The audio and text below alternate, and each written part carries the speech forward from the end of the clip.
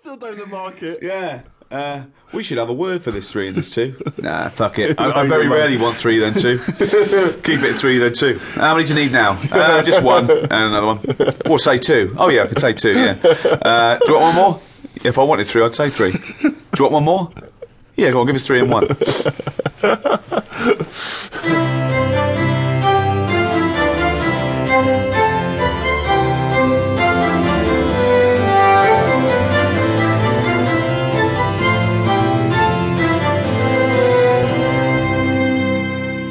As the writer and pioneering ecologist Rachel Carson once wrote, "Those who dwell among the beauties and mysteries of the earth are never alone or weary of life. Earth, third rock from the sun, and the only known planet in the universe to accommodate life, was formed about 5 billion years ago. Extensively covered by saltwater oceans, it supports a myriad of organisms, the most evolved of which is man. Yet how we humans interact with our world could be sowing the seeds of our own destruction. With environmental concerns still high on the political agenda, what is the future of life on Earth?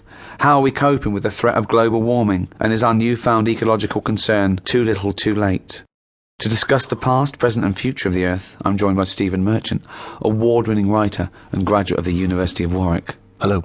And Karl Pilkington. Oh, look at his round-headed can! All right.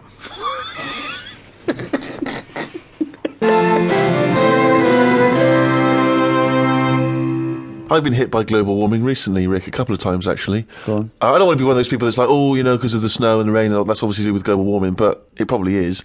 I was flying out to the States, you know, just hopping over stateside. Yeah. And on the old plane, it was one of those bleak, kind of snowy days recently. And they got us all on the plane. We sat on the runway for 4.5 hours. Right. 4.5 hours while they de-iced the plane. Now, it's good that they de-iced it, but I don't want to be told that the plane needs de-icing. I didn't know planes could get iced in a way that they needed to be de-iced. Sometimes, Rick, if it's a chilly morning, right, got the old car, what I'll do is I'll pop the engine on, okay, let it warm up, pop inside, have another cup of tea, come back out, it's lovely and warm and toasty in there. That's what I'd like to have seen them do with the old plane. The pilot goes, "Don't you get on yet, let me run around the block." Yeah, exactly, yeah. But also, when it's up at 30,000 feet, it's like minus 50, 60 degrees. This must get iced up anyway. So there's not some guy on the wing scraping with one of those little plastic things. You don't see him if you've got a window seat. We've got to put in here.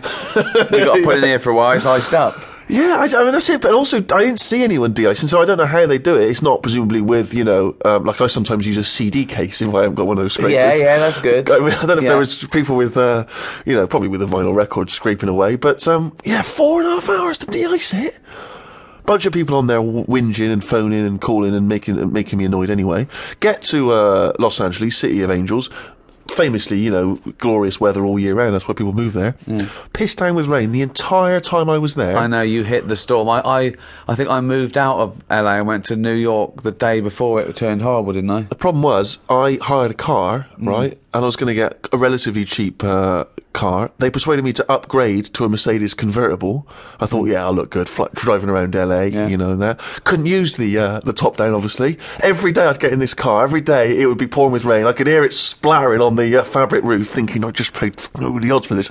And, you know, every time there'd be a break in this cloud, I would instantly stop and lower this thing and drive around sub-zero temperatures just to have the top down. I would like to have even though it's seen still cloudy and grim. Like, you know, at 85 degrees, just whizzing down the freeway at 90 miles an hour, but your glasses would fly off. They would. This is the problem. I've never really thought. Plus, I lost my sunglasses, so I have to wear a hat in order to keep the sun out of my eyes. And all I had, I thought I need to take out with me. All I had was a kind of what I like to think is a rather fashionable Justin Timberlake style trilby. Oh, it's not that hat that makes you look like one of Bill and Ben. See, I think it makes me look like a like Tom Waits or a sort of 1960s news reporter. Oh right, but I thought Bill and Ben. I thought Bill and Ben, the Flower Pot Men. The problem with it is when I bought it, again, I was sucking into it. A bloke sold it to me. Told me he was a street vendor, and he told me I looked amazing in it.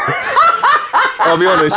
I gave him the cash straight away. Did you have a game of Find the Lady with him as well? I'm beginning to wonder if that was part of his sales pattern and he wasn't just a lovely fellow who's trying to help me out. But yeah, it's not quite big enough. So instead of sort of pulling in tight down by the ears, it sort of sits pork pie-esque on top of my head. Right. And it is in danger of flying off. It did fly off into the back seat when I was driving. Luckily, I could stop and pop it back on again. But yeah, that's great. It didn't fly off and you know, you don't want that as you're cruising past a couple of sort of Playboy bunny types in an open top.